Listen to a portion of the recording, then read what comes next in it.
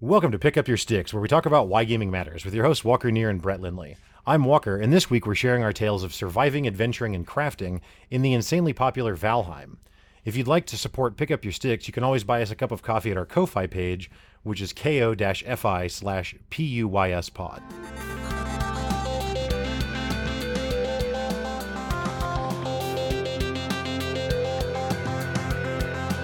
So what's up, Brett?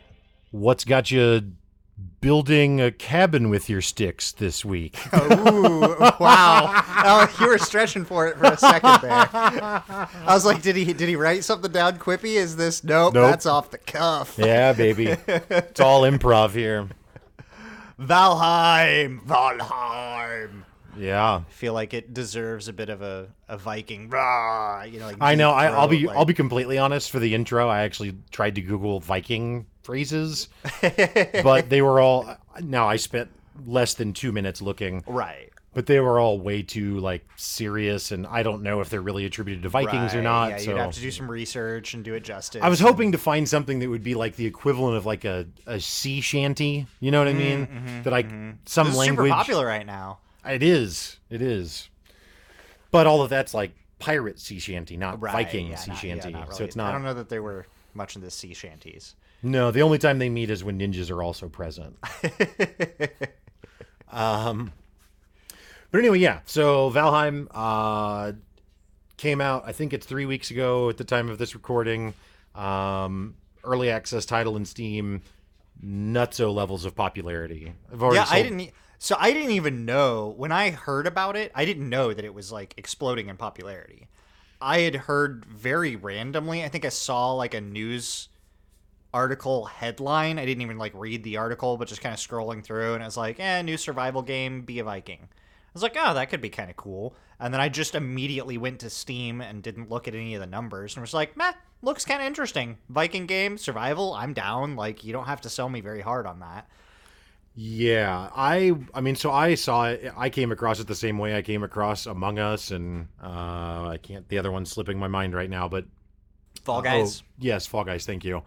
I saw, I think, a PC Gamer article that was like, Valheim just set Steam sales record or something, and I was like, what? So then I looked at it and I was like, well, if it's that popular, I'm usually one to try it. That's your sell bar. Well, it is. Now, that being said, if it was like the Gone Home sequel had sold 3 million copies, I wouldn't be picking that up right away. Until I started bugging you on that one. Just 10 more years and we'll try it. But yeah, just like you, I mean, said survival game, Viking.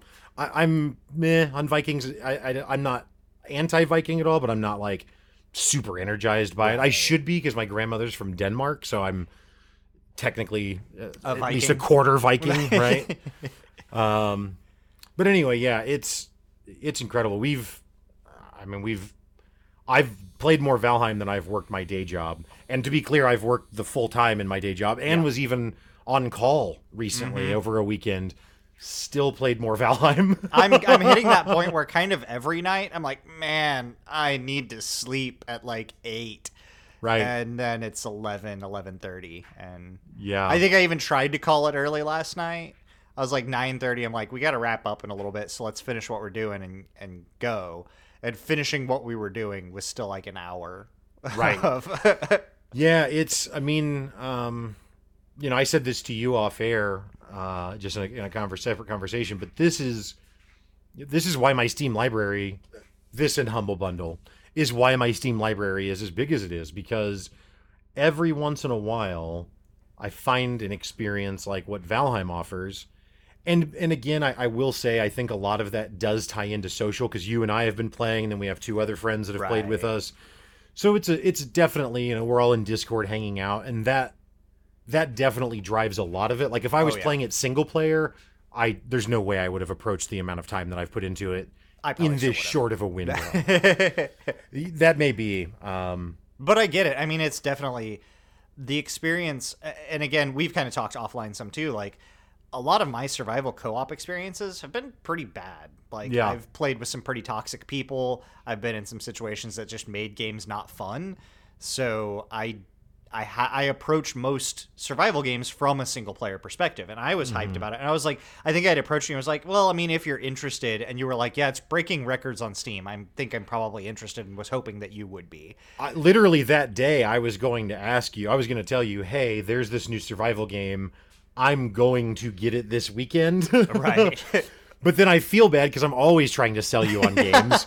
So I was like, I don't know if I should say anything, but I don't want to like not include you if you would be interested. I'd love to have you, but I don't want to annoy you by constantly hawking games at you. And then you brought it up, and I was like, oh, well, this was way better because I didn't have to be the bad guy. You're not trying to hawk me your games, sell me on your experiences here. I know I should be an agent for these companies or something. I need to give me 1%, half a percent. Yeah. Anyway, you'll make it back. Yeah.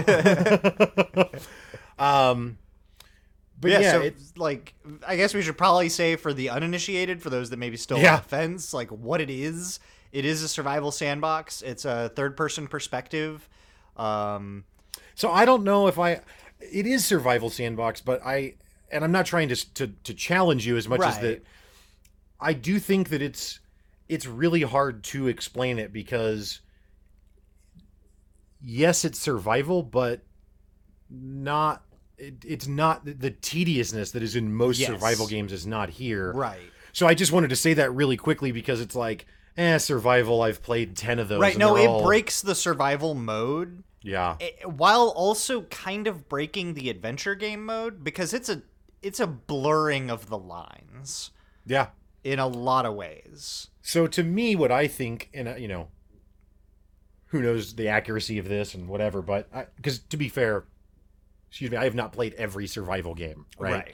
So there may be experiences out there that are just absolutely wonderful that I don't know.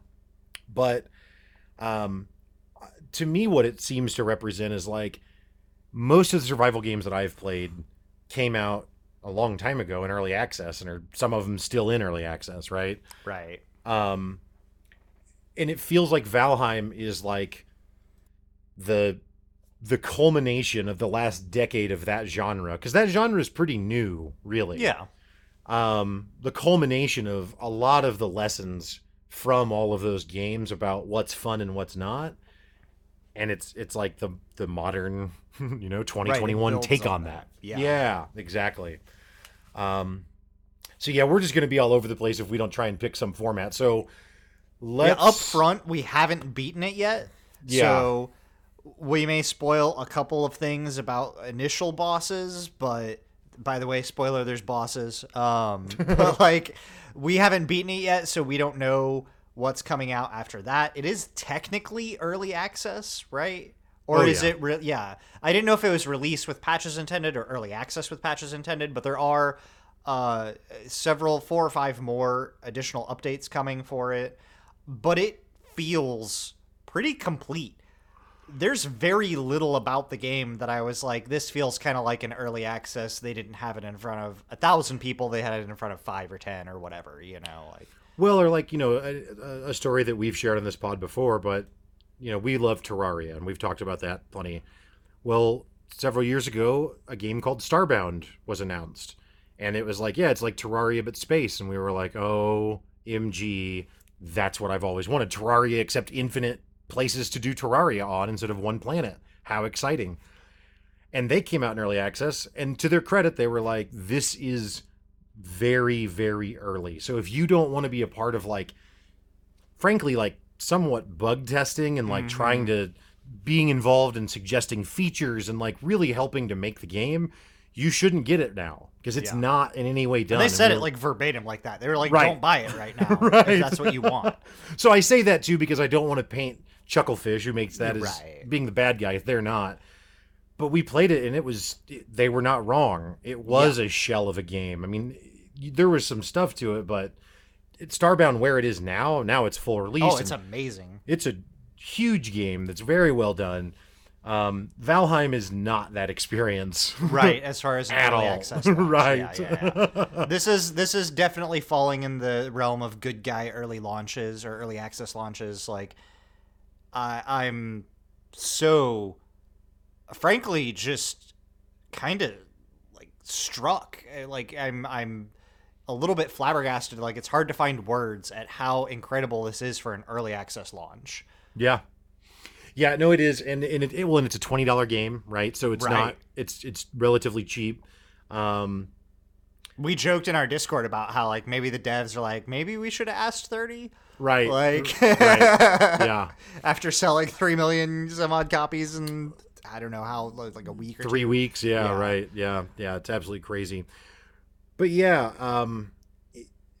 I agree with you. It's definitely impressive how much content there is, how well put together it all is, how much of it is already thought out, and frankly, the patches that they say and the updates that they say they're coming with sound incredible. Yep. The best early access experience I've ever had is Factorio, Right. and certainly time will tell if this will play out like that.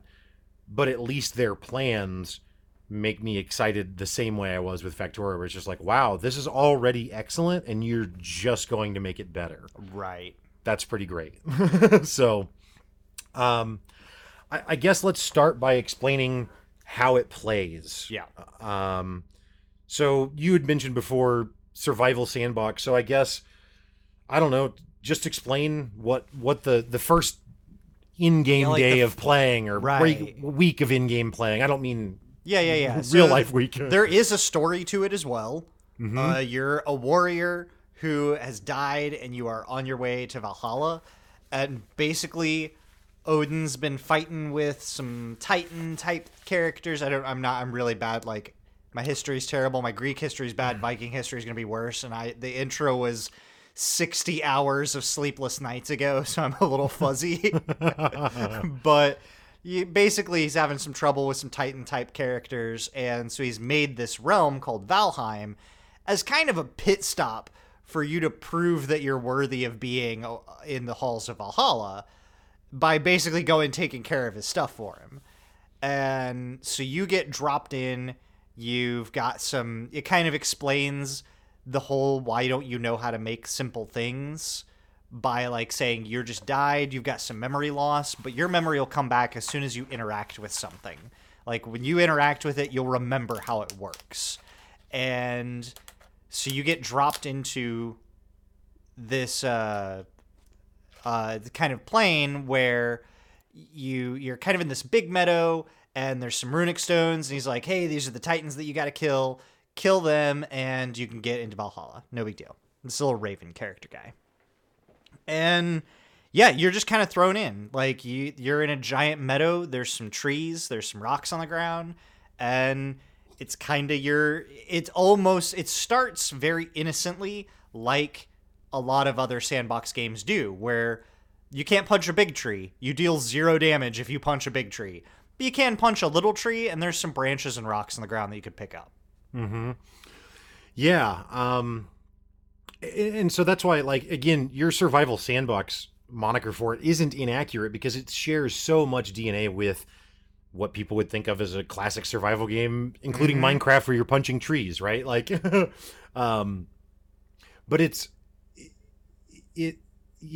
so it goes on, I guess. I'm swimming in my head trying to think of. It diverges immediately. It emerges at the first chance that you get food. Well, so I guess I'll piggyback off what you were saying to explain that further. So with the recipes, for example, so in a game like Ark, the way you find recipes is you level up your character, and every character level you get, you have effectively XP or skill points, I guess you could say, and then you use those to purchase crafting recipes. Right. So you're actually kind of limited because you don't have enough to buy every crafting recipe that's available. So there's a little bit of like trying to pick and choose or whatever. In Minecraft, there never is a recipe. You just have to make shapes. And look in the book. Right. Now there's a book. They picked up that mod, basically. It used to not even be a book. It was look at the wiki and figure out how the game works. Yep. But anyway, so then in Valheim, like you said, like they say, when you pick something up, you'll remember it. And so, yeah, you pick up a stone.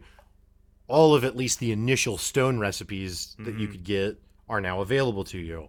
When you pick up a piece of wood, all of the early wood recipes are available to you. Now there are more that come later from other things. Right. As you upgrade your ability to craft, sometimes you have to unlock the stone cutter to remember how to make stone walls. Right. Yes, exactly. Um, I don't know if this is too early to talk about it, but I don't know how. I don't know. I can't stop thinking about it, so I'm just gonna go. Yeah, go for it. And we're that gonna is bounce all over. It's fine. my probably one of the things that I was so excited about it is the way that the skill system works. And the way the skill system works is whatever you're doing is what you gain XP in. So if you cut down trees, then you get wood cutting XP. If you swim, you get swim XP. If you jump, you get jumping Right. XP. There's a jump skill. Just about anything you do gets you experience for it. And I think it's really cool that the crafting system is almost kind of the same thing. It's like when you pick up the wood, now that's what you do. You can make wood things. When you make the stone cutter, now that's what you do. You can make stone cutter things. But if you don't ever do that, you would never know that those recipes Yeah. were there.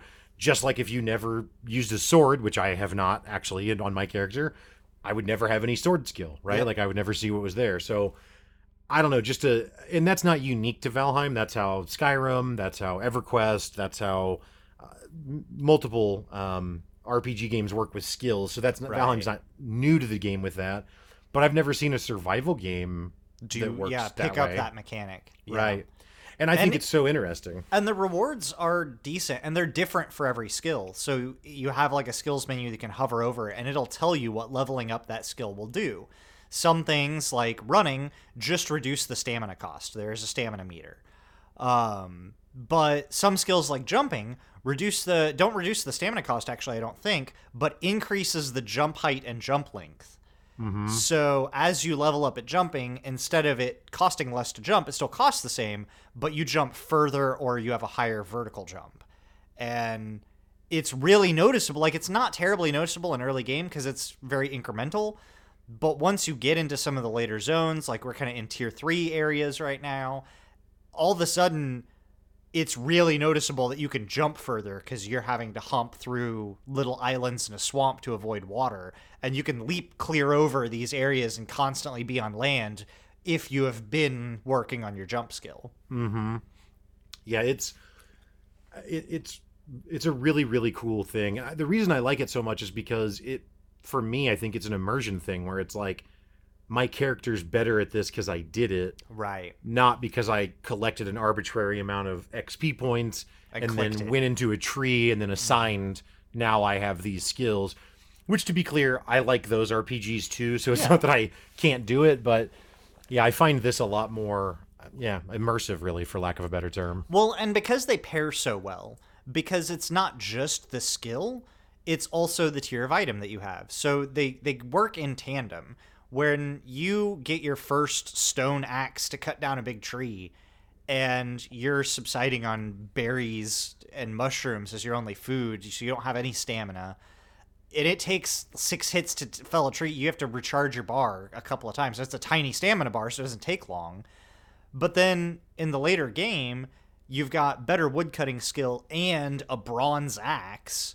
Now you walk up to a tree, and if you've been also leveling your woodcutting skill, like the bronze axe deals extra damage to wood, but then on top of that, if you've leveled your woodcutting skill and if you've leveled your axe skill, then you can take down trees in like 1 to 2 hits. And it just, you feel powerful.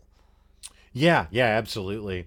And now I'm going to divert again a little bit, but I love their solution to making wood cutting less tedious, which is to introduce hilarious physics to the trees, basically, where you cut a tree. And I do like that it actually, like, the giant trunk falls. Like, that's not always common. And it doesn't fall and then explode into a bunch of little logs. It just No. falls as a giant log. Yep. And then you cut that, and it splits into 2 smaller logs. And then when you cut those turn into the pieces of wood that Explode you into can wood. actually put in your inventory. But when the trees fall, they can cause damage to you as the player. So I've been killed by a felled tree that I Yep. cut myself before. And it can also damage other trees. Yep. So, like, the other day, I planted a line of trees in a line, basically, like 2 wide. And yeah, I was able to just domino the trees. I mean, it wasn't that perfect. It wasn't like I Right, cut one but and the 100 one fell. damages like 2 or 3, and Yep. then once 1 or 2 of those go down, and you take 1 axe hit to fell those, Yep. then you can start some real cascading that can also be dangerous. Like like you said, it could kill you. It Yeah. could kill, especially in the early game. Yes. In the early game, your health is nothing, and monster like boars are a threat to you. And felling a tree, it can also, like, the trees can fall on enemies. Right. We've crushed enemies, we've crushed boars and birds and all sorts of, like, it's just, it makes that part of the game fun. Yeah, I agree. I actually don't mind going on wood cutting runs. I mean, I'm not going to go do it for 2 hours, Right. but to go out and fill up a chest with wood isn't that tedious. And part of it is because it's kind of fun to like try and see how many trees you can get. It's almost like a mini game, Right. without a real clear objective other than just like get as much wood as I get can. And so now I'm going to go even more nuanced on this specific point, and this is rare for us to actually offer what I would call a tip Oh, yeah, that's true. We to don't. Valheim gamers. We're not good enough to offer tips Right, usually. not We're most of the time. we're hashtag Silver League over here, but so as Brett described, there's little trees you can punch, and then there's big trees that you need the stone axe. Well, in the very first biome that you find yourself in, there's some trees that are too hard for even your stone axe to cut, and you've got to advance technology. So we were all just thinking we were kind of stuck. Fortunately, we have the ever inventive Brett on our team, so I don't want to steal your thunder. Please tell the story, of how we got the extra hard wood. So we were stuck, and we hadn't, I don't know why we hadn't fought the first boss yet, or what was going, or maybe we hadn't, whatever reason. I think what it was is because you need bronze to cut it, and we didn't know how to find copper That's yet. right. And we were also like, I saw in the build menu that there were a couple of items that you unlock that could use it. And so I wanted it Yeah. for like comfort items for the house, which, God, there's so much. This episode is going to be long, people. Strap in. But so I was like, well, I was just woodcutting and saw a tree fall, and it damaged one of these birch trees, which we couldn't cut down with the axe. And I was like, genius move. You can roll the logs around once they've been felled, And they still damage. and they still damage. And so I was pushing a log up the hill and then jumping over it to let it roll down the hill into this birch tree. And I probably spent like, I don't know, 15 minutes. Because when I discovered it, I was freaked out. And then I had to like roll the log into position, because it's not easy you can't just pick it up and move it. So you've got to kind of push it from one end and push it from another, and then try to push it in the middle up the hill, and then jump over it. And then it moves when it hits the tree because it's physics, so it rolls around some and gets out of position. So I like pushed this log. I ended up getting into a point where I just pushed it back and forth like 5 or 10 feet and kept hitting it for like 2 damage. But eventually it fell, and then I had to keep doing that to split the log. Well, the tree I was rolling was taking damage too. Right. So I had to do like get another tree felled and push it in and like whack these trees together. Right. But eventually it broke into the rare wood that we needed to craft with. Right. Probably like 45 minutes later, we had axes. And Well, and beyond that, a lot of the recipes want you to have bronze components as well, like nails or Right, something. yeah. So we still couldn't do everything with it, but I love that we like technically skipped ahead in the tech tree a little bit through this completely janky method that's born out of the tree mini game, Yeah. inadvertently. But yeah, so I guess, also to talk more about the survival-esque aspects of it. So you have health and you have stamina. Technically, you can get like there are status effects you can get. Like you can be poisoned, you can be on fire, you can get wet, you can get cold. But there's not a hunger meter. There's not a sanity meter. There's not a thirst meter. You cannot die by starvation because you're already dead. Yeah. But so but to be clear, there is still food and there is still cooking, and all of those things are very important. but they build it into the game in such a way that it's just, again, not as tedious as most other survival games. And even if tedium isn't really what it solves, it's just it's a fresh look at it. It's a fresh take on it, where It really is. the food that you eat, for example, is providing buffs to you that are essential for your survival. So the food matters a lot, but if you run out of it, you don't just you don't just keel over dead from starving to death. So you can Right. always run around, or like if you're in your house, like in your base messing around, you don't have to eat at all if you didn't want to, Right. if there's no danger. You know what I mean? Well, and to be clear, like the buffs are important, and the way they approach it is also almost the same way that you would approach class gear. Like, so most of your food items provide two major things: an increase to your maximum, or three major things: an increase to your maximum health, an increase to your maximum stamina, and an increase to your health recovery rate, or basically health regen. So if you don't have any food, you really don't have any health regen. You're not going to get health back. You can also only eat 3 pieces of food at a time, and they can't be the same food.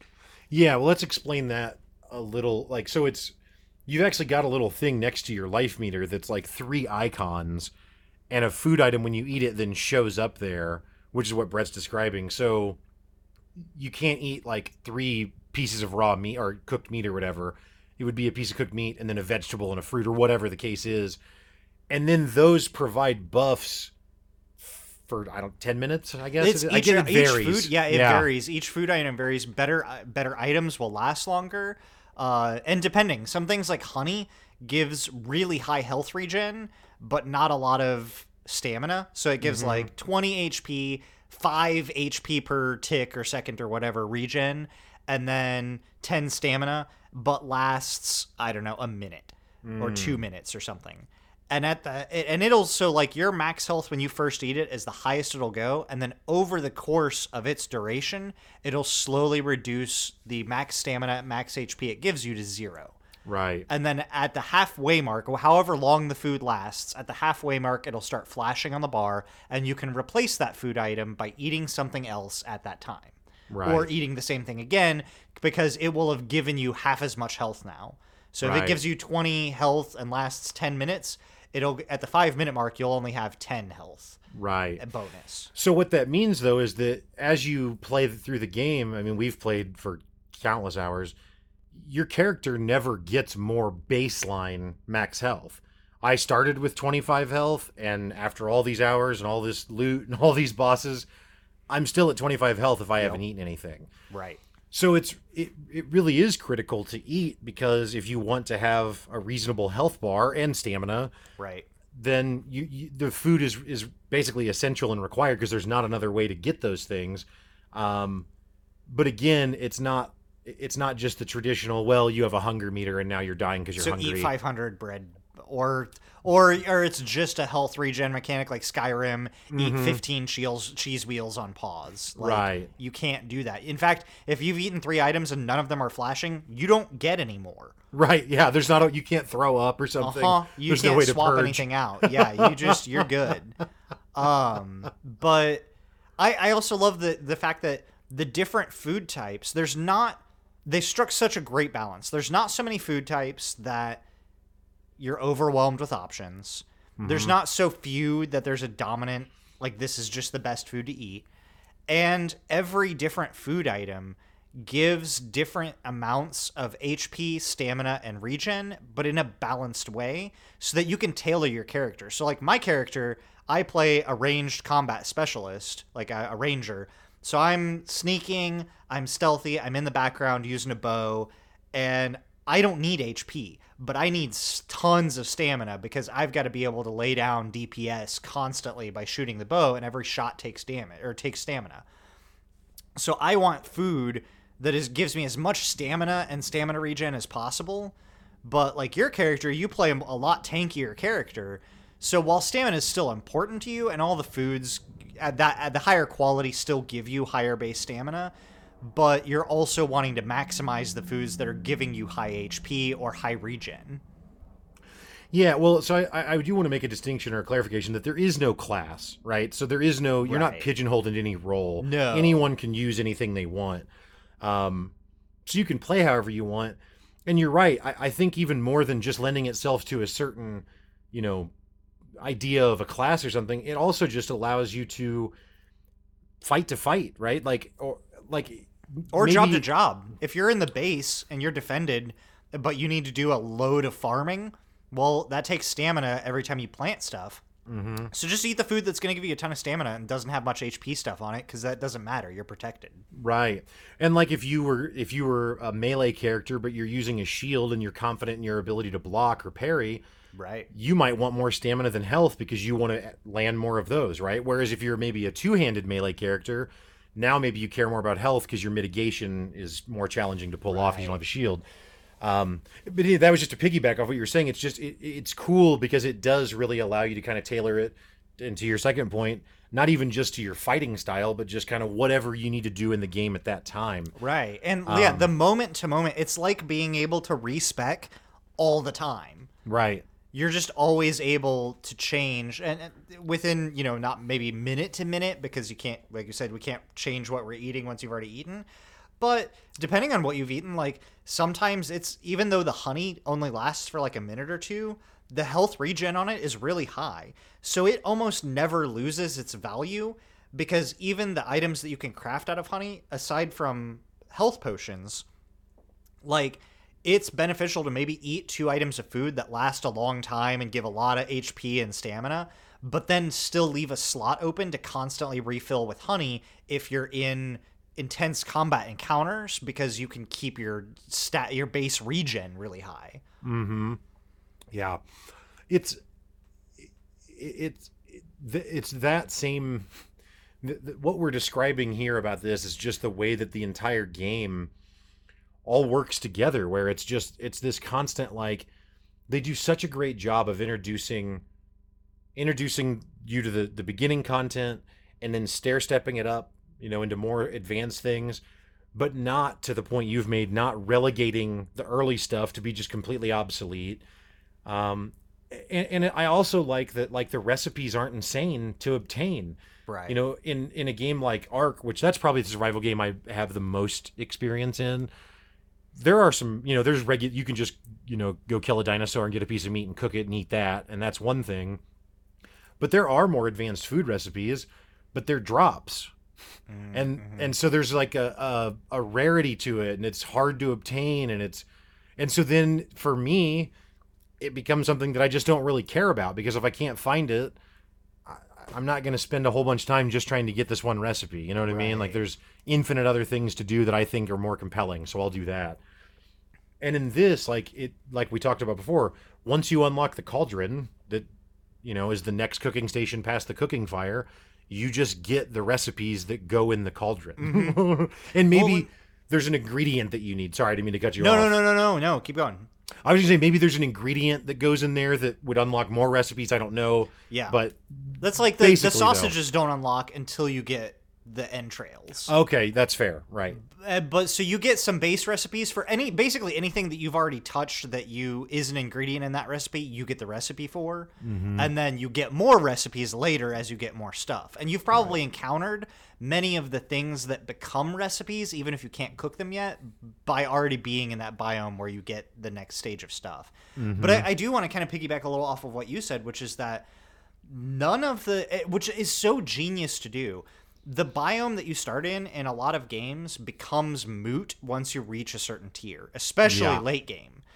And so far, the biome that we start in is still necessary for a lot of the content that we want to do. A lot of the ingredients, because there's not an exacerbated amount of recipes, there's a lot of the early game ingredients that instead of needing 1 of, now we need 10 of. Mm-hmm. And in doing that, it doesn't really relegate to making it tedious. Instead, that's actually how you feel your power increase, because you're not just moving to the next biome where everything is hard again until you're geared for that biome. Right. You're going back to your starter biome, but now you're in gear where the boars, even at 25 health, I don't know that a boar could kill me, because it's dealing like 0.1 damage a charge, and I can punch it to death. because my punches deal that much damage just base now. Right. So it really allows you to feel that progression, that power level curve, without having some minor enemy that just like you just get to go back and have to farm some of that content depending on what gear you want to make. Now, you may not have to, if you're trying to speed through the game or whatever, you may not have to go back for that early game content. But if you're just playing at kind of a standard rate or a casual rate especially, you're going to want to farm some of that early game stuff over and over again to get some of the better gear. The early game stuff doesn't stop being useful. Yeah, I mean, the truth is that, knowing what I know now, I mean, really, not every single thing, but a lot of the stuff, even from the very beginning of the game, you may as well keep it. Like, you may as well never throw anything away. Like, those raspberries that you stop eating early in the game, they become super valuable just a few hours later when you unlock more advanced cooking recipes that all require berries. Right. But yeah, I love how that's done, and I it's something I appreciate in MMOs. It's a shift that's happened where in old MMOs, you level and to some extent the older zones do become obsolete.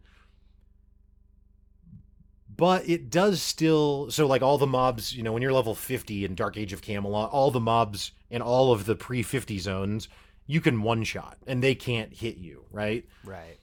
So it does make it so the content's not useful, but it does allow you to feel powerful, right? Because if you go back to anywhere you went, like I remember when I first hit 50 in Dark Age, I went back to a farm that level 8 where these ghost pigs killed me over and over, and I just massacred them because I was like, I'm so powerful now. Like, I hate you, ghost pig.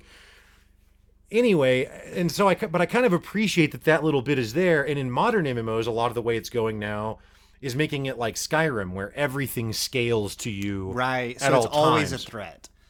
Which the reason for that I get, because it makes it so the content is still viable always, right? So you're not just trapped now in the last zone of the game. But I think you're right. What it diminishes, though, is it diminishes any feeling of power curve. And in an RPG, that's kind of that's kind of the whole thing, right? Is that you're leveling up to become more powerful, and you want to see that expressed somehow. And I think this game Valheim does an excellent job of kind of solving it both ways, because it makes you feel more powerful while not making it all obsolete. And that's rare.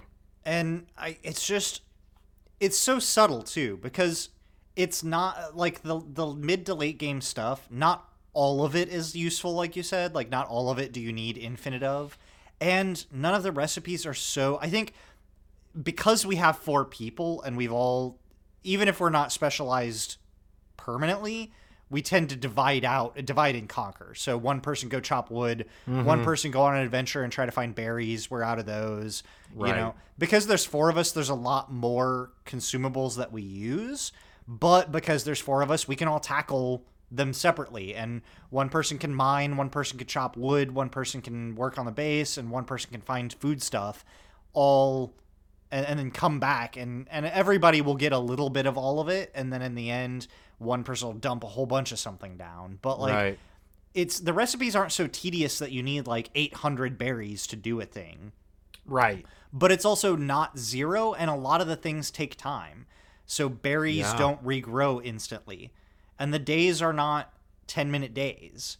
Yeah, there is an in-game day and night cycle, and it actually tracks every time a new day starts. It says day, whatever, 50, 100, whatever day of the game, that game world it is, which I thought was cool. Which in single player, and I guess if you really coordinated in multiplayer, sleeping will pass the night, which does help progress some of the in-game time and reduce some tedium if you're trying to farm a certain thing. Right. But it didn't. It's not so egregious that we ever felt grindy about it. We would get a stockpile of one thing and run out of another, and then it's just time to go get that other thing. Yeah, I mean so you had primarily been running the gardening stuff at our shared base there, and I hadn't messed with it at all. And so then the other day I asked you about it, and you explained how it worked, and so then I planted a garden of stuff, and so I had no idea how long it would take. and then we ran out and did some adventure, whatever it was, and probably came back, I don't know, an hour later, real time hour later or so. And yeah, everything was grown. It was all Yeah. done, right? So, and I don't know if it literally had just gotten done or if it was, how long it took Right. exactly. But either way, to your point, like there's always something else to go do. So as long as you're not just standing there staring at the garden, I don't think Right. Well, and something else that I actually didn't think, if you would have asked me if that was a good game choice, like game design idea, I would have said no. But from a gameplay perspective, I love is that there's not a timer. When you Right. when you dump something into a barrel to ferment it into beer or mead or whatever, it doesn't tell you done in 30 minutes. Yeah. It just says fermenting. Now, Right. I'm sure there's a set exact time that it'll be done in, Right. but by not giving me a timer, I just go do something else and it'll be done eventually. I'll check on it. Yeah. So something else I will say if anyone who's listening has also played 100 hours or whatever, and they're like, it's not exactly right or whatever, we also have done our very best to not look at the wiki. Now, Right. there's been a couple of examples where we're like, I'm just not clear on what this means, so I'm just going to look it up because I don't want to spend 30 minutes. But we tried to do it after we have either exhausted our thoughts on it, Yes. or if we've already acquired the thing or the adjacent thing and just need to know how it works. Right. Yep. Exactly. And we just try and look up the one specific thing. Oh man, and it's then hard. Exit the wiki. Yeah, it's hard. Well, and again, I mean, yeah, we can't be perfect at it, but my point just being, I think that's also contributed though to the fun of the game, because the point you just made is like, I'm sure there is a hard coded time, right? I'm sure you could look that up and know that, and then be like, hey guys, let's set a timer for 10 18 minutes. minutes, yeah. Yeah, but we didn't do that, and that's part of the immersion of it, is that we're not trying to min max it in that way. Like, we definitely do min max our time a lot in the game, but it's all our best estimate at what min maxing Right, is. we're going to set some stuff up. We're going to plant the garden and put some stuff in the barrels to ferment and then go on an adventure, and they'll be done when we get back. Right. So, and so then it doesn't matter. It wouldn't have mattered anyway if there was a timer that said 28 minutes remaining. But if there is a timer, I feel like I don't like mechanics where, this happened a lot with like a Clash of Clans type stuff where everything had a timer. You could only do so many things in a day, and a lot of other games would have crafting timers for you set this item to craft, and even Crashlands did it, where the intent was to get you to go out and adventure. But because I knew how, like 5 minutes, if I go adventuring, it's going to be probably half an hour before I get back. So I want this before I leave. Right. And so I'm just going to sit around and wait and do nothing. Mm-hmm. And so like a lot of the timers are long enough that it's not worth sitting and waiting for, but short enough that it doesn't feel like I'm ever waiting longer than one short adventure to get something. Right. Okay, so we've talked about what the like gathering stuff. We've talked about the health and like buff mechanics that come out of the food and that sort of stuff. So I think we should talk about the house building, because that's kind of the next step, right? Is you collect some wood, you collect Yeah, we're some still in the stone. starter zone. Yeah. You get some wood, you get a berry. Right. You get some food, and now you need a chest to put your extra stuff or something, right? And so you may as well have a house to put that chest in. But in fact, you kind of need one. Yeah, you do. The building in it, I like a lot more than I thought I was going to when I first started with it. Mm-hmm. When you very first start, the snapping feels a little weird, but once you get used to it, it works pretty well. Yeah. And yeah, it's actually not very hard to erect a structure pretty quickly, and even a decent looking one. Right. And if you want to tear it down, minus a few variables that we won't get into, because whatever, largely you get all the materials back whenever you tear something down. Yeah, so mistakes don't cost you anything, and you can experiment essentially for free.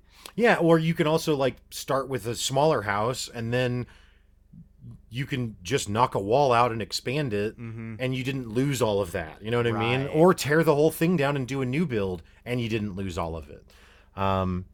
So yeah, really cool the way it does that, and I think really cool the way that they handle the structure integrity. Yes. So in some games that I've played, like they'll try and do some approximation of like load balancing or something, but I don't know. I'm not a home builder. I don't know what all that means. You know what I mean? So now the game has to have complicated information displays to explain to me how it works, or there's a lot of trial and error or whatever. In this, it's based on how many pieces away a piece that you're trying to place is off of the ground. So if I want to place a roof, there can only be like I think 5 pieces or 4 pieces, something like that, between the roof and the ground.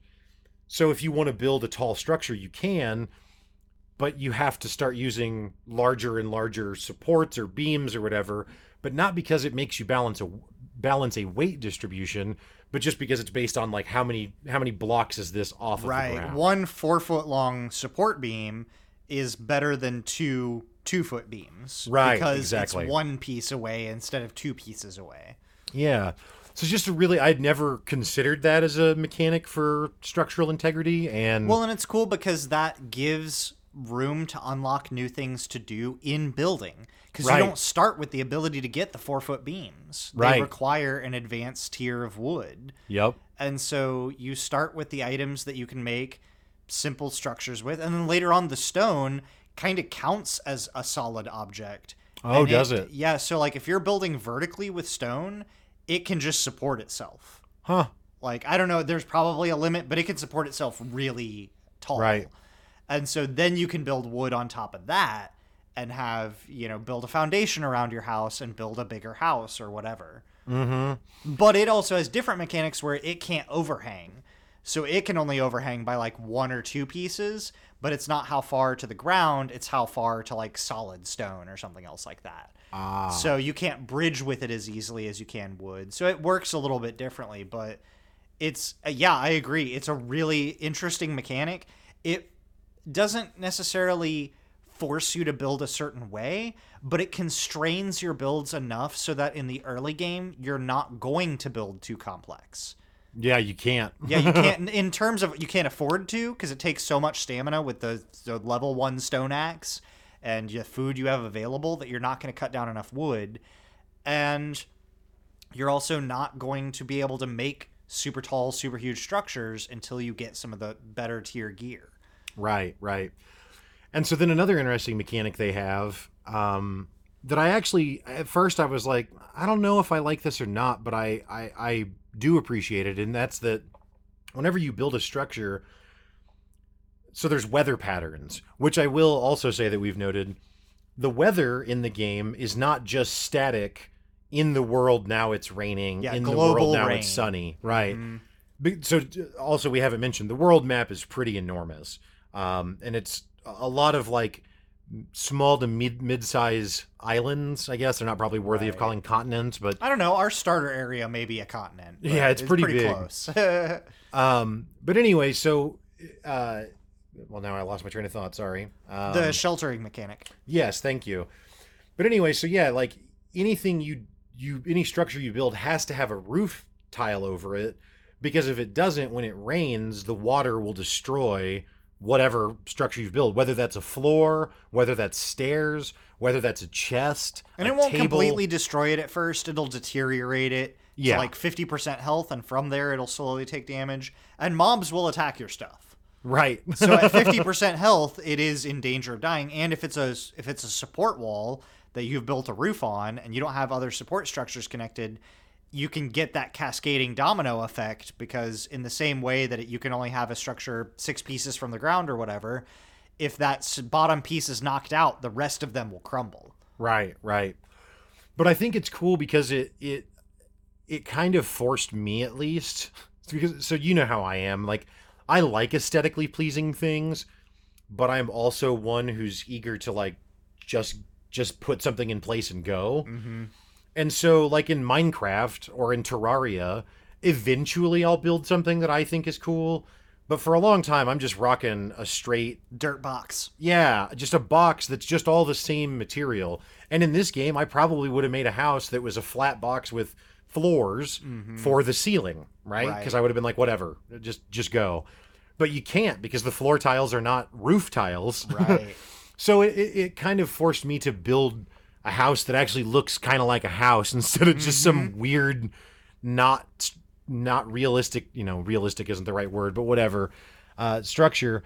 And again, it just all adds to the immersion, because now when I come back to base, it looks like A cool base. a building that would be in that world, as opposed to something I made because I'm playing a video game. Well, and then on top of that, there's layers of buffs you can get. So Yeah. sheltering instantly like if you have a roof over your head, you lose the cold debuff like instantly. If you have a bed and a fire nearby, then you lose the wet debuff goes away really fast, and now you get the rested debuff, which is as long as you stay Rested within buff. rested buff. Yeah, if you stay within like, I don't know, 6 tiles or so of items that are considered resting, and you have a roof over your head for like a minute, not even, probably like 30 seconds, then depending on the comfort level of your house, which is based on the furniture items that you have in it, you get a buff that increases your stamina and health regen for a number of minutes equal to like 5 plus the comfort level of your house. Which is, in the early game, 5 minutes is about as much time as you need to adventure because you don't have a lot of health. But in the later game, a 20-minute rested buff from having an awesomely decorated house is something that you can go adventure with. Yeah, well, and it's cool because it gives a purpose to the house. I mean, you could have the items stacked in any way. It doesn't have to be aesthetically pleasing. Right. It happens to be in our world, but even if it wasn't, like, it gives you a reason to create a table and a chair. It gives you a reason to hang a banner. It gives you a reason to make the deerskin rug and put it on the floor, right? Like, and Or to so many upgrade your games- bed from the straw mattress to the giant, awesome Viking pelt-covered mattress, Right. Yeah, exactly.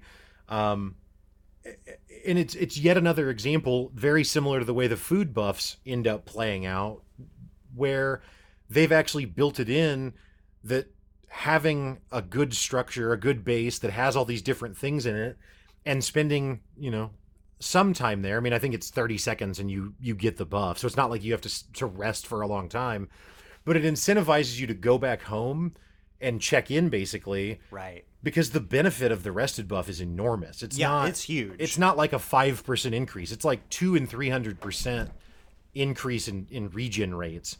Well, and I love that none of the things in Valheim are, outside of maybe combat, which we haven't gotten to, are there to wreck your day. Like, you're not going to starve to death. You don't have to build a house.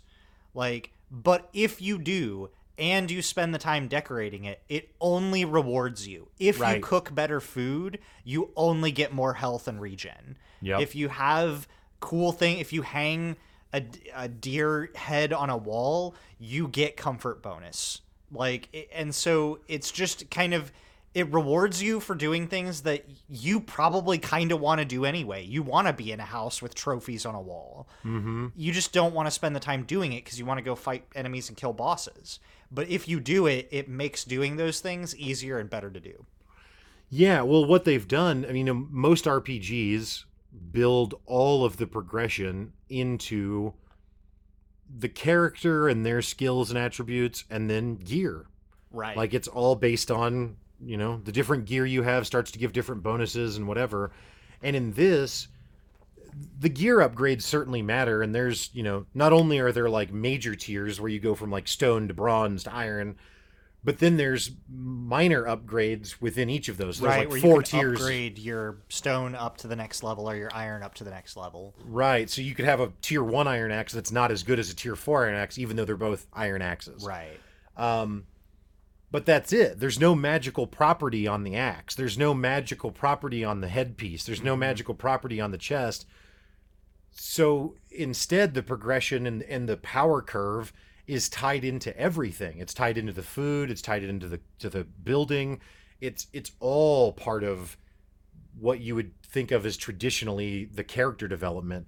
And I don't think I've ever played anything that does that, at least not that I can think of.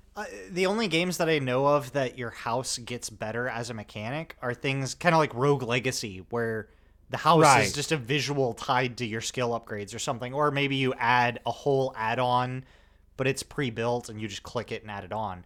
But in this game, it actually encourages you to because the building is easy enough that it's pretty, you can get something pretty simple. Even the simplest thing is aesthetically pleasing is what I'm looking for. Like, you're going to run out of room. Your tiny house can't get to comfort 10 because you can't get enough items inside of it. So you'll have to build it bigger, which means you'll spend time learning how to build something bigger and better. And then your house has a power level progression where there is literally a difference between a mid-tier house and a starter house. And that difference is not just aesthetic, that somebody is better builder than you are, but is also mechanical, where you don't have to be a great builder. The snap mechanics make it pretty easy to make something pretty cool. And then inside of that, you now have more room because you've expanded your house. You can put more buff gear in it. Now you get a longer rested bonus, and it just gives you that snowball effect, power curve, to a structure, which is so... I don't know. It's so unique. It's so cool that the cool building that I made isn't a waste of time. In Minecraft, a castle is awesome, but is a complete waste of time in terms of game progression, right? Yes. But in Valheim, it's not. At least as long as you have one room in that castle that has all of the cool things in it. Right. Yeah, I think that I think it's super interesting how they've managed to pull that off. And I will say, like you said, Rogue Legacy is a great example of, there might be other games where something outside the character is tied to it, but not where it's completely sandbox Lego time, where the house looks however you want it to look. Exactly. So here's something that I don't know if you'd come across or not, which you may have from like Reddit or something, just, screenshots. But so our other friend, Nick, who's been playing with us, he also, I mean, he plays more than either you or I do, even, I think. He has been playing on our shared world together, but we don't have a dedicated server, so we only play when the person hosting is hosting it. So Nick will actually go and play on his own private single-player world or whatever. Right, and your character can transfer. So that we haven't even mentioned that. Right, yeah, the character is not tied to the world. So yeah, he's able to jump back and forth. But anyway... in his single, so like what we did was we built a big common house, and then that's just expanded over time. And there's technically a couple of like yards to it and like a garden that's outside, but it's all basically looks like one building. Right. Well, what Nick actually has, his single player base actually looks like a town, because he actually has like his house, and then you go out the front door and there's a tent across the street, if you will, that's the cooking station. And then over to the side of that is a separate area that's the forge station. But it's not all one connected building. And I was like, that's actually a pretty cool idea or way to do it. And it's so cool that two different players could accomplish the same thing in two totally different ways as far as the way that the layout and the structure of it is. Right. Super, I mean, I've thought neat. about making a place that, like, because we try to maximize our space so that your rested buff is maximized by the repair stations. Right. Because the four of us together, we're running bigger adventures where when we all want to go in a combat run, if somebody needs to go repair their gear while other people hold off the front line, they want to maximize the time where they're getting rested buff while they're repairing. Right. But I totally kind of want to make just like almost like an RP hall. Right. Where, it's just our Viking meeting spot where there's tables and chairs and beer and whatever, I mean, there's no reason that we shouldn't have that. So I'm glad we talked about it. I'll get right on it. Well, on top of the million other tasks we need to do. Well, that's what's so fun though, because like you just described, we have this big common house that's super efficient or whatever. But then our fourth player, Hamaker, who came on the show, I don't know, sometime last year and talked about games with us, he actually just spent the last couple of days building this enormous mage tower, because the game eventually unlocks fast travel portals, and so it's our portal tower, and it's super cool looking. Yeah, it's insane. It's this giant octagonal. I kind of shaped- the whole reason why I want to go make something is now I have to one up him in building. You know, like that's what has to happen now. It's like I can't let that stand. We unlocked stone when I made the house, but you got to make your tower because we unlocked stone. I didn't have stone. All right. Right. Now I'm right. gonna have to go show what I can do with this. Like, Yeah.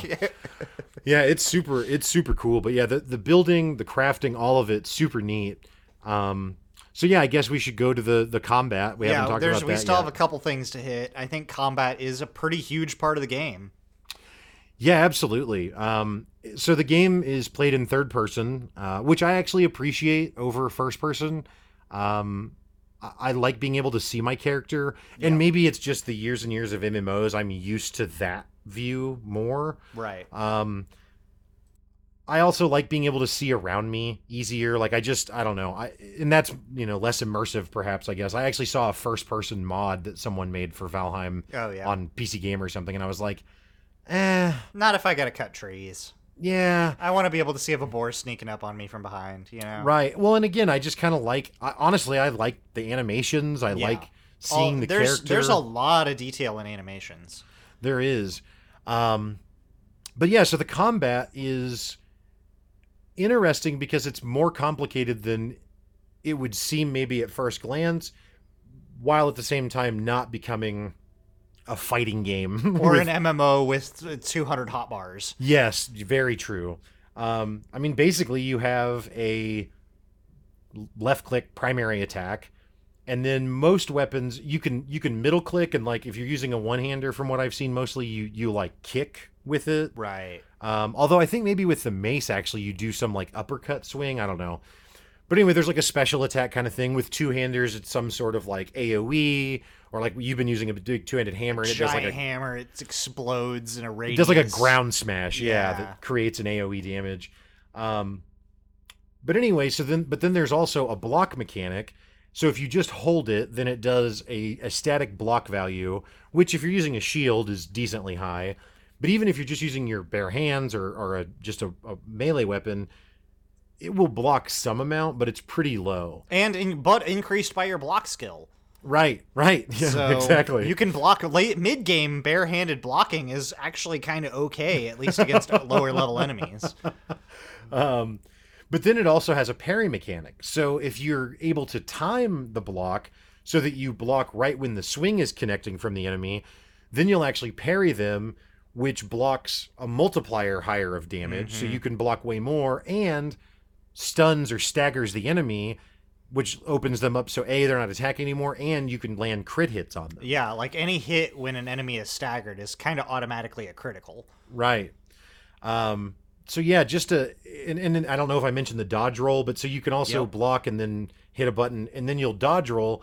So it actually ends up being a lot more of an action kind of combat than I would expect from a survival game. I mean, right, most and survival at first, games, again, it's one of those things where in the first zone, you're not worried about dodge rolling a boar. right? But when you're up against, your first or second boss, maybe we were over geared for the first boss, so we took it down super easy. But the second one started to be a challenge, and the third one, we were like, oh, we have to work on combat. Right. Because we're starting to get wrecked even in high-level gear, because we're not paying attention to how the combat mechanics work. Right. Yeah, I might be skipping a little ahead, but I will, obviously we talked about bosses a little bit, and I won't go through all the boss mechanics, but I'll just say that the bosses are interesting because they actually function a bit like MMO dungeon or raid bosses, where it's not just a damage sponge that hits really hard and looks cool. It is all of those things. It is a damage sponge. Right, it does hit is hard a and it does damage look sponge. cool. Yeah, right. But it introduces interesting mechanics. That the first boss is relatively simple, but by the second and third boss, I mean the third boss, honestly, what got us through it was the other two players in our party figured out the pattern and then started actually playing the pattern appropriately, so that they weren't getting killed anymore. And then the other two of us kind of were plinking away at it for almost no damage, but had extra gear and potions in our inventory to keep those other two players alive until they figured out the mechanics. Yeah, but like super cool. For example, like your bow broke in that third fight. Right. And one of the other players because again, there's not everyone can use a bow and whatever. Mm-hmm. So one of the other players also had a bow on him, but he was primarily using a mace because this boss happened to be weak to crush damage. So he drops his fully repaired bow that he hasn't used for this fight at all, and you use it. I gave you all of my arrows because I was you also ran out of arrows. Yep. But then I had extra potions, so I was like, all right, quick trade. You take potions because you're in melee. I wasn't taking any damage because he was a very close range boss. Right. So I was able to kite and stay way out of the fight and use the bow. I wasn't adding much damage to the fight, but I was trying to keep aggro sometimes or run in if people needed to run out and just keep the damage on because I didn't know if it would despawn or what. I don't know. Like, Right. I was trying to do something. And I had recently switched. So there's 3 different physical damage types. There's melee, or excuse me, there's slash, crush, and thrust. And some creatures are normalized damage with all. Some of them are resistant to one type and vulnerable to another, and maybe neutral on the third. But either way, I had just switched to a piercing type melee weapon, and that was all I had brought with me because I didn't think about the boss maybe being resistant to that, which it was, which is why the archer was terrible damage. I was doing nothing. So our other 2 teammates had brought hammers with them, but one of them had just upgraded his hammer to a new, not just like a new upgrade of the same type, but a brand new type. Right. And hadn't taken his previous tier out of his bag. So he drops that and gives that to me. So now I could use that. Now you can do damage to it. Right. But like that's super fun. Like that's not in an MMO. Right. Like, we were actually coordinating. All right, you get the aggro of the boss and run him away some. We'll trade gear real quick. Right. I'm like, okay, now he's taking a lot of damage. His poison, resistance potion is wearing off. I have a couple extra. So like, Walker, you run back and switch places with him. Now that you dropped off your arrows, I'll give him the poison potion. I'll switch to, you gave me fire arrows, so my pierce damage wasn't doing anything, but fire was doing decent. Right. So as long as I waited 3 seconds between shooting each fire arrow for the fire to burn him, then I could kind of lay some damage in and then swap out potions or help buff the party in any way I could. Right. Yeah. But yeah, super interesting mechanics with the bosses. So I definitely encourage people to I mean, you can't not do those. That's kind of how you progress through the technology. Progression. Yeah. Right. But I mean, even the regular enemies, especially early in a new zone, are rough. Or, God, there's so much we haven't covered. Or sailing through a biome that you don't need to go to yet. Yeah, that's the other thing is that it is very much a sandbox game, and so there's no arbitrary invisible wall or lock on where you can go. If you can manage to get there, you can be there. And what that means is that you can go. Right now, there's 5 biomes, I think, and they all kind of scale Progress. 1 to 5, if you will, in difficulty. And yeah, we were definitely in biome 2 quality gear. Yeah. And we're trying to sail somewhere reasonable. But on the way, By the way, there's Viking sailing. right. On the way, happened to pass by a biome we didn't know existed prior to then. That happens to be the level 5 biome, and 2 of us got one-shotted by a terrible flying monstrosity. I have to just spoil Okay, this. that's fair, It's yeah. literally called a death skeeto. Which you guys didn't believe. And Well, thought that I was joking, because it one-shot you. You didn't even get to see it. It wasn't even a matter of believe. I just thought that like it was just a silly name that you had just come Right, up with exactly. to call it like it's the Death Skeeto. Yeah, and I was just like, oh man, I hate those things. And then when we finally made it back to get our gear, and I saw another one and moused over it, and it's actually called Death Skeeto. And I won't do it here, but there was a string of curse words that emitted from me. But yeah, like super interesting though, and just the sense of adventure because of things like that is so much grander. Like we were sailing because we had unlocked the new sailing boat, so all 4 of us could get in it, and we were just looking to find an area to advance because we didn't have a big enough biome on our starter island to get what we needed to advance to the next tier of gear, and just kind of sailing around and trying to map the world turned into like a 2-hour long adventure of trying to get you, because we died in a shallow enough river that your graves were there. Yeah. But we were in like the last tier biome. And so 2 of us survived and parked the ship, and tried to get some kind of base built so that we could get a place to respawn at and get you guys possibly to like teleport to or something. And did we even, I don't know if we had teleporters then. No, we didn't. We just had boats. Yeah. Yeah. So just get you guys a place that you could sail back to by going like a different direction. And then one of our other players died. So it's just me when I finally got a respawn, a bed with a roof over it that I could respawn at. Right. And trying to get back to you guys' grave markers to get your inventory, because we didn't know if it despawned, if there was a timer, like if anything. So I'm trying to like sneak and shoot arrows, and I'm running out of supplies while you guys are at the base trying to build a second boat and get back to get your stuff, because it's the bigger penalty in death is losing your gear. Like, there is a death penalty, but ooh. I would argue that I was actually going to bring the death up. So the when you die, all your gear drops on a grave, and I think the grave never despawns. We've actually wikied and found out. So that's one penalty of it, but the other penalty is an XP loss, which we've had difficulty confirming exactly how that works. Like, you read something about it, like it's some random distribution of penalty. I'd read that it was a flat, but then the number of that was hard. Either way, you lose experience, and it's some percentage of the experience that you lose, and you can de-level. Yeah. So it's not like if you're level 40, and we'll call it 10%. Again, I don't know what it is for sure. But so that means if you're level 40 axe woodcutting skill and you die, you're going down to level 36. Mm-hmm. So the higher level you have of skills, the more punishing death actually becomes. Now, one cool mechanic they have, though, is that once you die, you get a buff that is no skill drain. Right. So that if you die subsequently, I don't know if it lasts 5 or 10 minutes, something like that. But so that way, if you're trying to get your body back and you die again, you're not just going to level back to there's also 0. There's also a grave running buff. Yeah. When you touch your grave, all of your gear instantly teleports to your inventory to the same slots that it was in previously, which is awesome. But you're not dressed in your armor and your stuff isn't equipped yet. But you get like, I don't know, a 30-second or 1 minute buff that like doubles your run speed. Yep. So you can touch your grave and run away from whatever the thing is that was killing you so that you can equip your armor. Yeah.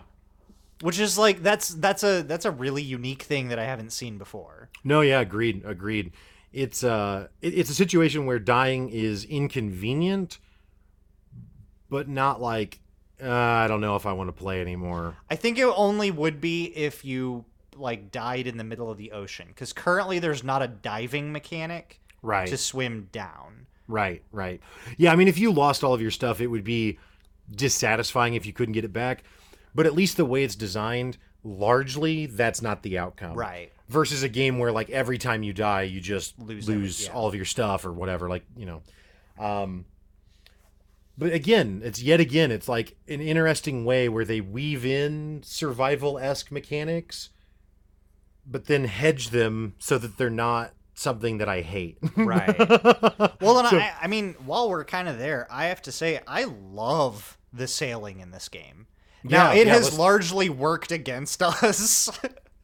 On at least 70% of our adventures, the wind is directly headwind the whole time. Both ways, so it didn't matter. Yeah, it's literally uphill to school in the snow both ways. Yeah, exactly. That is sailing in Valheim. Exactly. But it's something in between a Sea of Thieves and a normal video. Like, it's not just press W to go forward. You have to manage your sail and the wind direction and the direction of your boat. But it's not like Sea of Thieves where one person has to be on pulleys, one person has to be doing this or that or the other. So, yeah, I think it's they struck, once again, it's all about balance. Yeah. No, it's just such an excellently balanced game. And you're right, with the sailing, I mean, you just described it, but, you know, one person sits down at the rudder, and then from there, you can steer, you can change the direction. Like if you want to try and back up, you can paddle backwards. You can go forward without the sail being down. And then there's, I think, 3 levels of the sail that you can raise and lower to manage your speeds or whatever. And yeah, like it's something to think about when you're sailing. Like you actually have to pay attention a little bit, Right. but it's not so demanding, like you said, like a Sea of Thieves, where like you really have to spend You have to 10 calling seconds. out orders to people on the ship. Right? But or like, you also can't just walk away from it. right? Because Right. you can if depending on the wind speed and how you're facing, you could capsize. It's kind of Yep. hard to do unless you are either trying to or not paying any attention at all. Yeah, I think it probably gets easier in a storm because the water Yes. gets nuts in a Yeah, storm. the water gets really choppy and the wind speed's really high. Yep. And yes, huge waves. I mean, I've seen some wave. We saw a wave one day that was like, is that a tsunami happening and right now? That's we were crazy. taking boat damage by not sailing into the waves. Like Right. sailing across them, our boat would rock and we would take not a lot, but a little bit of damage. And God, we haven't even talked about repair Yep. at all. Yep. So yeah, so the repair mechanic, and it works this way across the board, which is also something that I absolutely love. You can repair structures, whether it be a boat or your house or whatever. You can repair your gear, and all of it. It requires you to have, like, to repair structures of the boat. You have to have your crafting hammer, and then you have to have a workbench, which is the tier 1 crafting station. You have to have a workbench within a radius of the item that you're trying to repair, but it takes no materials, it takes no time. You literally click it and it's done. And so it's cool because it allows the game to have, you know, hit point health values for your structures and your boats and things, and allows you to mitigate that by repairing it without making it something that is this enormous resource drain where now I have to go cut a forest down just to be sure that I can repair our boat every time we need to repair it, right? Yeah, it just, again, it strikes that perfect balance. And then with gear, same thing. You go back to the crafting station, and some gear requires a certain type of crafting station, or some gear requires a type of, like a certain tier of said crafting station. But again, whenever you go to repair it, it's not consuming the materials. So it just, again, strikes this great balance between being able to introduce or include what would be a traditional survival mechanic without the tedium that normally accompanies that. I mean, in some games you have to recreate the entire item and combine it, like in Minecraft, to repair. In Right. some games, like in Ark, you just basically have to have all the materials again that you used to create it the first time. So it's like every time I want a new axe, like, yeah, I'm repairing it, but I'm basically building a new one. Right, I might as well make, or you have to build 2 or 3 to go with you because you want to go on a long adventure.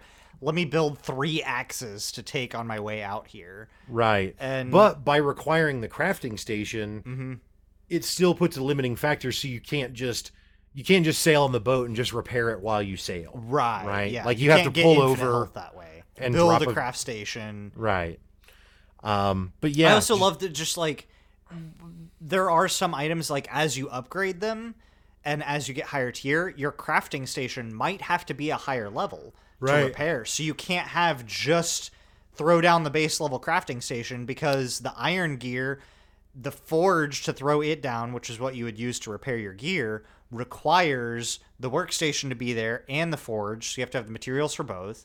Right. And sometimes it may require level 2 or level 3 just to repair, which you get by building add-ons like an anvil or something next to it.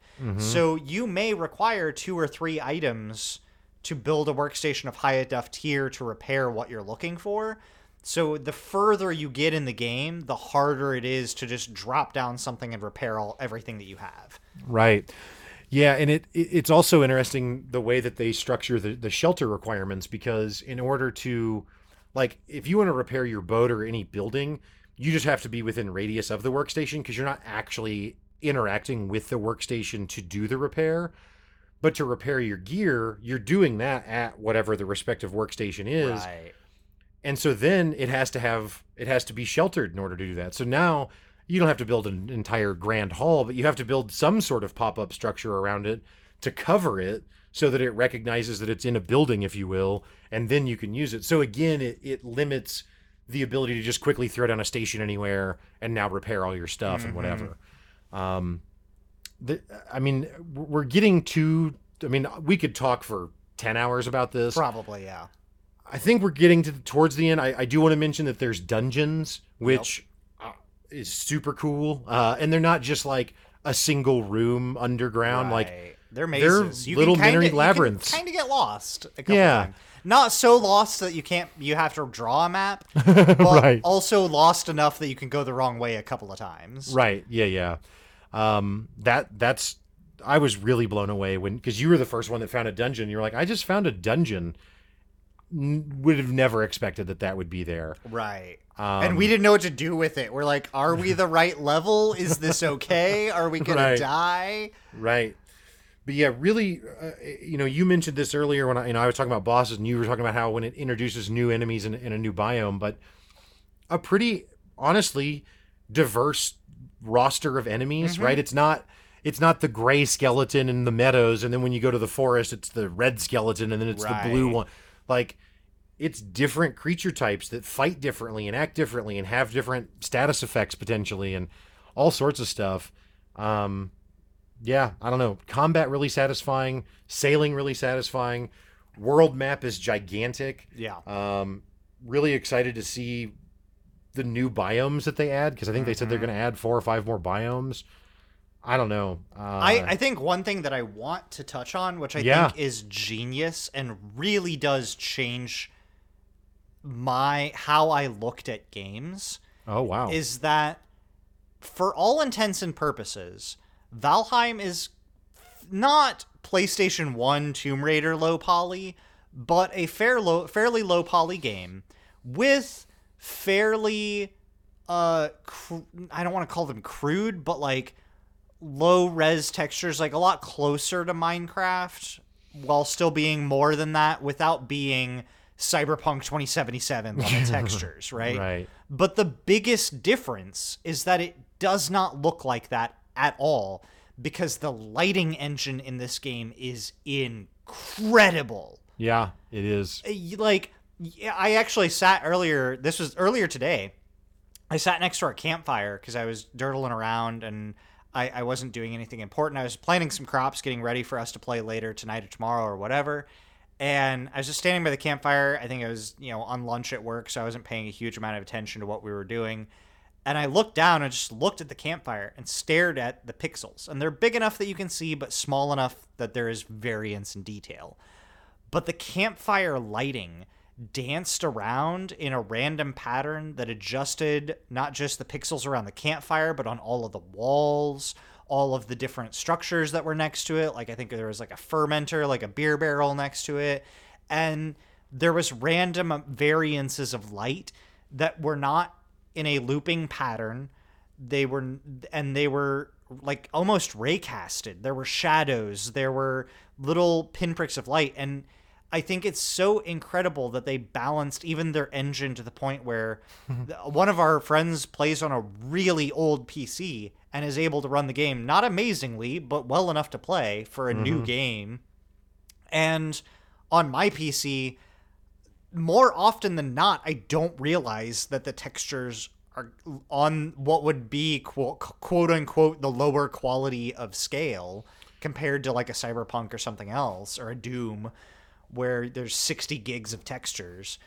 But the lighting engine is so incredibly powerful that you don't notice the pixels ever unless you're really looking for them. Yeah, I mean, for example, the thing that I think of in relation to what you're talking about is for me, it's the trees. Because if you go up to a tree and zoom in and look at the branch, it's 2D. Yeah. Like it's just a flat thing with a leaf texture on it. Like, it's not good. But I very rarely spend any time zooming in on tree branches. Right. And so instead, when I go out and look out on the forest, it looks great. Like, it looks... Well, every tree is rendered with holes between the leaves, so light rays cast through the forest floor. Yep. And the lighting reflects off of different surfaces, so the area underneath the fallen log will be more darkly shadowed than the shadowy ground of the rest of the forest. Like, it just goes to show in my mind that a lighting engine is so much more powerful than a high texture. Like Doom is high textures, but the light sourcing in it really is kind of universal light source like type stuff. There's some independent light sources, and I'm probably not crediting their lighting engine enough, but a lot of it is the texture quality. But in this, the texture quality is on the lower end of what you would think it was, because the lighting engine is that much better. It's mind-boggling how much of a difference that makes when light is dynamic and torches don't just provide a static radius lighting. They add variance, and the fires dance around, and the shadows will move back and forth depending on where the fire is. Like, it's just blows my mind how amazing the game can look on even lower and mid-end PCs. Yeah, no, I absolutely agree with that. It's visually really always satisfying. I've never sat and thought like, oh, that is really hideous to look at, or this, like, never. I'm always completely into it, and agree with you that it's impressive how much ground they can cover really with just the lighting engine. And I also, tied to the aesthetic, I guess, if you will, I appreciate that the UI is largely minimal. Mm-hmm. To your point, there's not a hotbar of 200 abilities or something. So, you've got a toolbar up at the top, you've got a mini map, and then you've got like your health and stamina meter in the corner. But largely, the screen real estate is the world. It's not a bunch of UI windows and boxes, and even honestly, even when you try and open the different menus, there's not that many menus. Right. Like there's not 100 different screens to click on. To see your status effects and stuff, there's one window to open for that, and they're just in a list there. It's all very, I don't know if minimalist is the right word, but I really appreciate the execution of the UI, which, right, again, I wouldn't have thought would be such a big deal until No Man's Sky. I will always say that. Yeah, forever. Agreed, 100%. Because that's why I stopped playing. The only thing that I wish would have been a glittery, shiny button with arrows pointing to it was shield decorations. Right. Because so there you can pick different looking shields, and maybe this is obvious to some people. All of us missed it for like 3 tiers of gear. Like 60 hours of gameplay each minimum. Was that underneath the name of a shield, when you go to craft it, there's a button that says style. Right. And you can craft different looking pieces of gear. Yeah, I'm really excited to see if they implement that for other gear types going forward. I bet they do. I think they do too. And there's a lot of things that looks like that they're pointing in a direction they want to go without adopting that universally. Right. Like the suit of armor that I got gives you a set bonus to stealth. And that's not something that there's a universal thing where it's not like a Terraria where if you have all iron gear, you get this set bonus, and all bronze gear is this set bonus. It's the only time I've seen set bonus. So far the only, which I have been diehard on Troll Hide or Die, and I have died. But I don't think any more or less than anybody else, because I've been largely outside of melee combat. Well, it also just depends on who you're talking about, because like the other two have spent probably the most time in combat. I mean, I've spent a fair amount of time in combat, and I've died there plenty as well. But my deaths come from like I stood on the cooking fire until I burned to death, or instead of going out the gate of our base because I didn't want to walk all the way over there, I climbed up to the guard tower in our base and then jumped over the wall. But I hadn't eaten yet, so I still have 25 health. And the fall damage from that particular fall is 27 damage. Yep. So I die right in front of the base from nothing. And lose 10% all your skills. Right. Yeah. No. Yeah. No. You guys' skills are all so much higher than mine, because I have so many. I've noticed that you stopped. We were calling out our respective skills every time we leveled up for a long time. Yep. Now those call outs have ceased from you. Right. That's because everyone else is legitimately 20 to 30 levels higher in a lot of places than I am. Oh. Well, it's also that you guys have all spent a lot of time too, like you and Nick specifically have spent a lot of time just working on a base. Right. So you've just went out and cut trees and then just come back and built and then went and caught more trees. I haven't really spent any time single player, so well, and I've also focused. Like I have I switched to that hammer after that boss, and my blunt skill is like 6. Right. But my archery is like 50. Right. Because as soon as there was a bow, that was it. That's what I played. But I don't have, you like played with a polearm, played with a mace, Oh, yeah, I've played with done everything. except sword. Nobody's touched a sword yet. Honestly, it's just because the crafting materials we don't have. We don't want to use the lower tier material because we know that the next tier sword is there. Right. But with the next tier costs so much that we haven't made it yet. Yeah, we just don't have an abundance of the highest tier resource to make it with, and everyone has other priorities. So, but it's exactly what I've described before when I talked about my problem with MMOs, where I'm like, well, I want to play the mage, but then I want to play the rogue, and then I want to play the paladin because I don't know how it will play, and what if one is way more fun? But then I have 10 alts, and none of them are max level or whatever.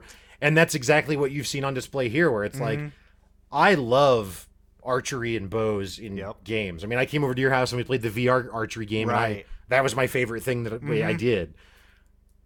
But I want to see what it's like to do the mace, and I want to see what it's like to do with a polearm, and but you're right, it has definitely led to jack of all trades, master of none situation. Well, and I think that's awesome though, because that means you can switch out during a boss.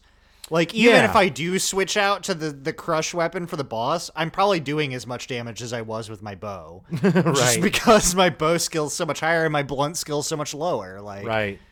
But it's also cool that there's not a cap. So while that's true for you now, if you play another 100 hours, you could level that blunt, and now you have blunt and bow that are max, right? There's no arbitrary limit on a pool of skill points that you have to now figure out how to allocate. Right. Yeah, I don't know. Valheim is super cool. It's definitely the survival game experience that I have wanted for a very long time and didn't think I was finding. I mean, I obviously I was willing to try it. It was so popular. I thought it looked cool or whatever, but I didn't think it was going to be nearly as great as it's been. Well, and I'm just like, so I was a big fan of like the show Vikings. Like, I enjoy Viking lore. Whilst I'm not very historically well read on it, I enjoy finding bits of lore, and if there's something, a story pops up in my timeline talking about Vikings, I'm probably going to read it.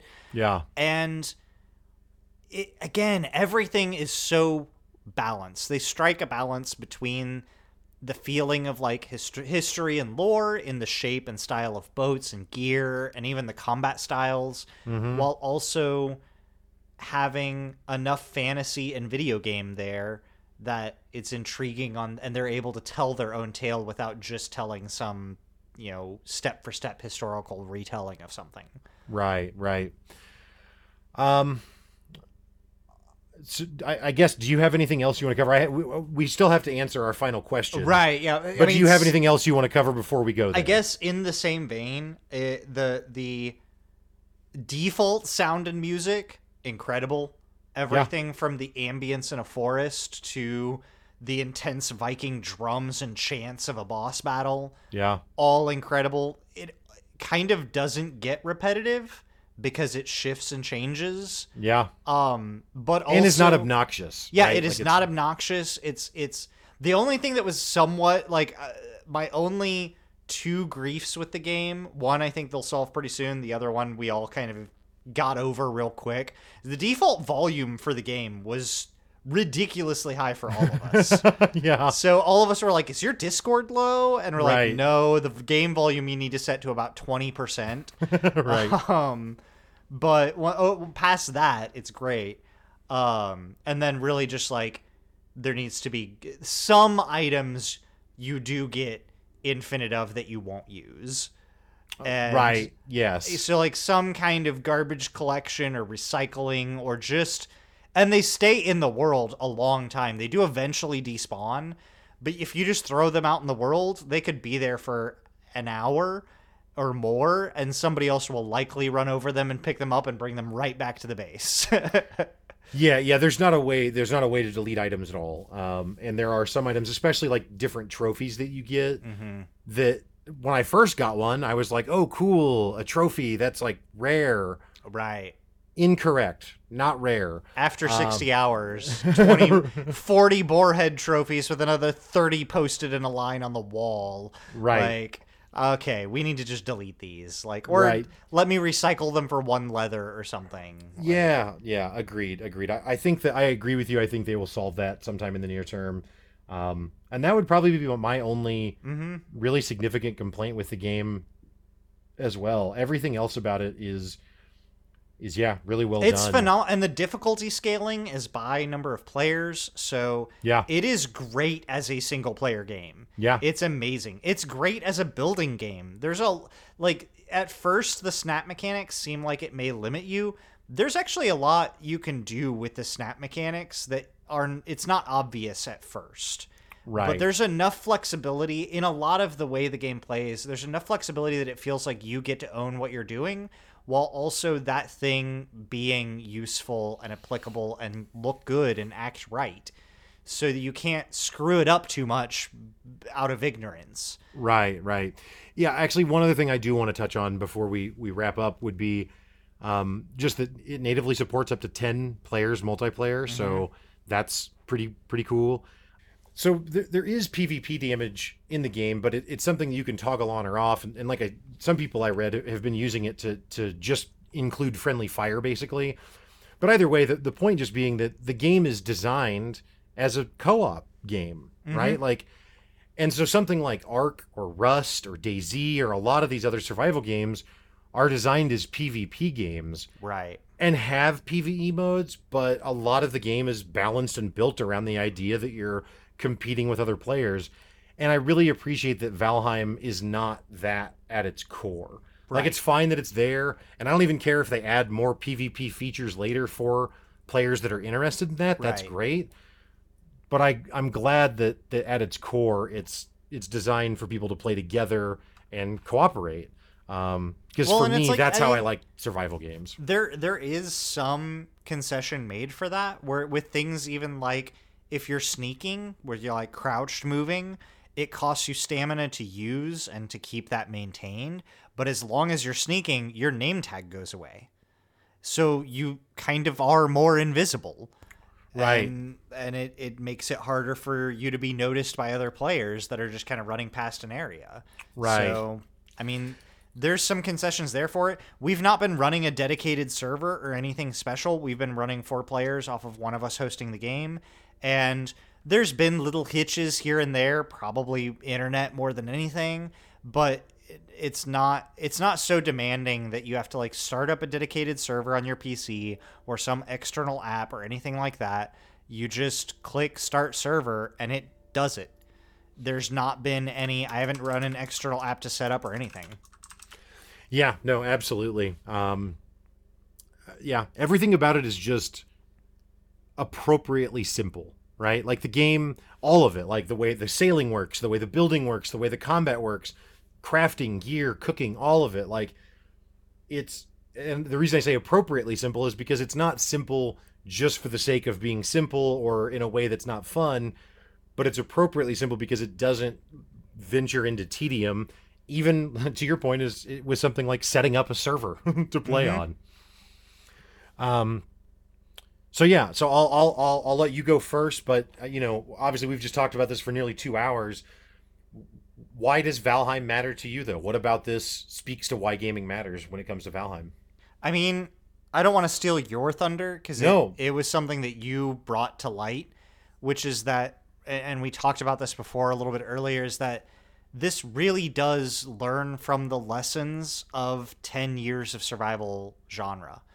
And I wouldn't say that it fixes everything about survival games ever, but I think it fixes so much of it and proves that there are so many things that can be done differently that can make a game like this be an incredible experience. I think it's a much more adventure-focused experience where whether it's because there are bosses or just the scaling biomes, like when you're planning on an adventure and gearing for it and trying to go run it, it really feels like an adventure. Chaotic things happen. We've seen enemies fighting each other, not all of the monsters are friendly with each other. So they'll fight each other sometimes, and we could just be sailing by as a troll takes an entire tree and hammers a skeleton out of existence. And we just sail quietly by because we're Vikings and we don't need to mess with that right now. That's not our job. Like, it's so immersive. It's such a new look at an established genre, in the way that I think that, you know, genres have always been challenged in the past and there's always those key defining games. I feel like this is the final, like, not the final version, but finally a stair step from Minecraft, where this is going a stage beyond into something new to show that there's a new way to do it, combining elements of games like oh god, why did I just forget what it's called? The latest Zelda game, Breath of the Wild. Breath of the Wild. It's a Breath of the Wild meets a Minecraft, like combining those types of elements together to build something new and show that a voxel game doesn't have to have infinite dig depth, because it doesn't, but it has enough that you can use it. There is voxel manipulation, but you're not stacking cubes in your inventory or dirt that you shoot out of a magic gun or something. Like, it's a blending of genres done in such a fine balance that I think that's, so for me, probably the biggest takeaway. And the second takeaway is that in the way that newer indie games, like, which we haven't even talked about yet, but like Dead Cells took pixelated artwork and pixelated animation and made them incredible and did incredible things with them. I think Valheim is doing that for 3D games by using lighting in a new way and leveraging lower end PCs to be able to still get an incredible experience by just playing with light and shadow in a new and different way, that I think a lot of games could learn from that style of visual presentation to really see what they can to push their limits without pushing their hard drive space in just, you know, 4K texture packs for 80 gigs. Yeah, well, I think, you know, what you've just described to some extent is, and I think it's really interesting, is it's almost like through what they've done is they've somehow managed to innovate through imitating, because it imitates so many other games. It imitates Skyrim. It imitates EverQuest in some ways. It imitates Ark. It imitates Minecraft. It imitates all these other things, and yet at the same time, it's actually innovating on all of them with what it is. Right. And that's just a really, and it's not just in one area, right? It's not like, no, it's across the board. Right. It's not the level of, it's not like a Blizzard level or a Clay level polish across the board. Right. But it is, instead of where something like a Blizzard or a Clay innovates in a very hyper specific area and then polishes the overall game, they have innovated in every area, but that kind of ends up being their polish. Right, and has created a game that is wholly unique, right? Like that while being an imitator is actually an innovator. Well, and how many Viking games are there, really? Not enough. Like, if this were set in a standard generic fantasy world, it would still be awesome. Yeah. But the Viking aesthetic is just, is great. I will say, and I said this when we were playing the other day, I wish that Ark was Valheim. And what I mean by that is, like, I love all the dinosaurs and the jungle and all that stuff in Ark, but I don't want it to play like Ark. I want it to play... You want it to play like Valheim. I basically just... Or maybe just Ark biomes in Valheim is all I really want. Right. Like, I don't really care about anything from Ark except the dinosaurs, and the way that works is cool, or at least parts of it. But anyway, for me, you know, I would say, as far as why gaming matters or why Valheim has mattered to me, it's what I spoke to at the very beginning of our conversation, which is that for me, it's the dragon that I'm always chasing, right? It's and not to relate this to to drug use or something like that, but just it is that thing that I am seeking that I don't know how to find, really, other than to just try things and hope. And most of the time I'm wrong, which is why I have tons of games that I don't play and have never even installed. But sometimes it's like this and it just hits. And especially when it can hit with a group of friends like it has, and it's not like I love it and you guys are like middling on it. Like No, all we of all us love it. And everybody can love it for different reasons. And when we get together, there's times when all of us are together, we're all doing our own thing. I'm farming, somebody's building, somebody's hunting, somebody's trying to advance to the next tier, soloing right. monsters that are at 4-player level health on their own. And then there's other times where like, yeah, let's all get together and go crush something. Right. But yeah, it's just been a you know, the social aspect that games can provide. I think it's the reason that I do love gaming as a social outlet so much is because if you know how to run a keyboard and mouse and you've got a computer that can play it, which like you said earlier, one of us is playing on a potato. That's all that's required, you know, in the $20 to buy the game, I guess, to jump into this crazy adventure. Whereas like if we all wanted to go play basketball together, like there's so many factors that have to go in. Like all of us have to be in good enough shape to play basketball. All of us have to know enough about how to play it to do it well enough that it's actually enjoyable, or golf or anything, you know, any other. But with gaming, like you can see such a variety of experiences and landscapes. And I mean, outside of even the things the game offers, the problems that we solve together. I mean, we're solving problems of logistics, we're solving problems of inventory management and that kind of thing. And then we're also solving, in some cases, interpersonal problems where people get mad at each other or people get irritated with each other. And like, it's all of these things all bottled into this experience. And yeah, I just love it. Yeah, I mean, it's we started off all building our own houses and all building our own workbenches and all trying to advance to the next level, and realize like that's just too much. Let's pool our resources together and build a community house and advance as one, and not have to rebuild each workstation 4 times. Like, to some extent, that was a little bit of my fault because I just thought that's how the game worked. I thought we all had, because like we described with crafting, right, the yeah. way you discover is to obtain it. So I thought if I wanted to craft the level 2 workbench items, I have to have made a level 2 workbench. Right. That's not actually true. Yeah, it turns out I could make the level 2 workbench item, pass it to you, and now you get all the same things that I got because you touched it. Right.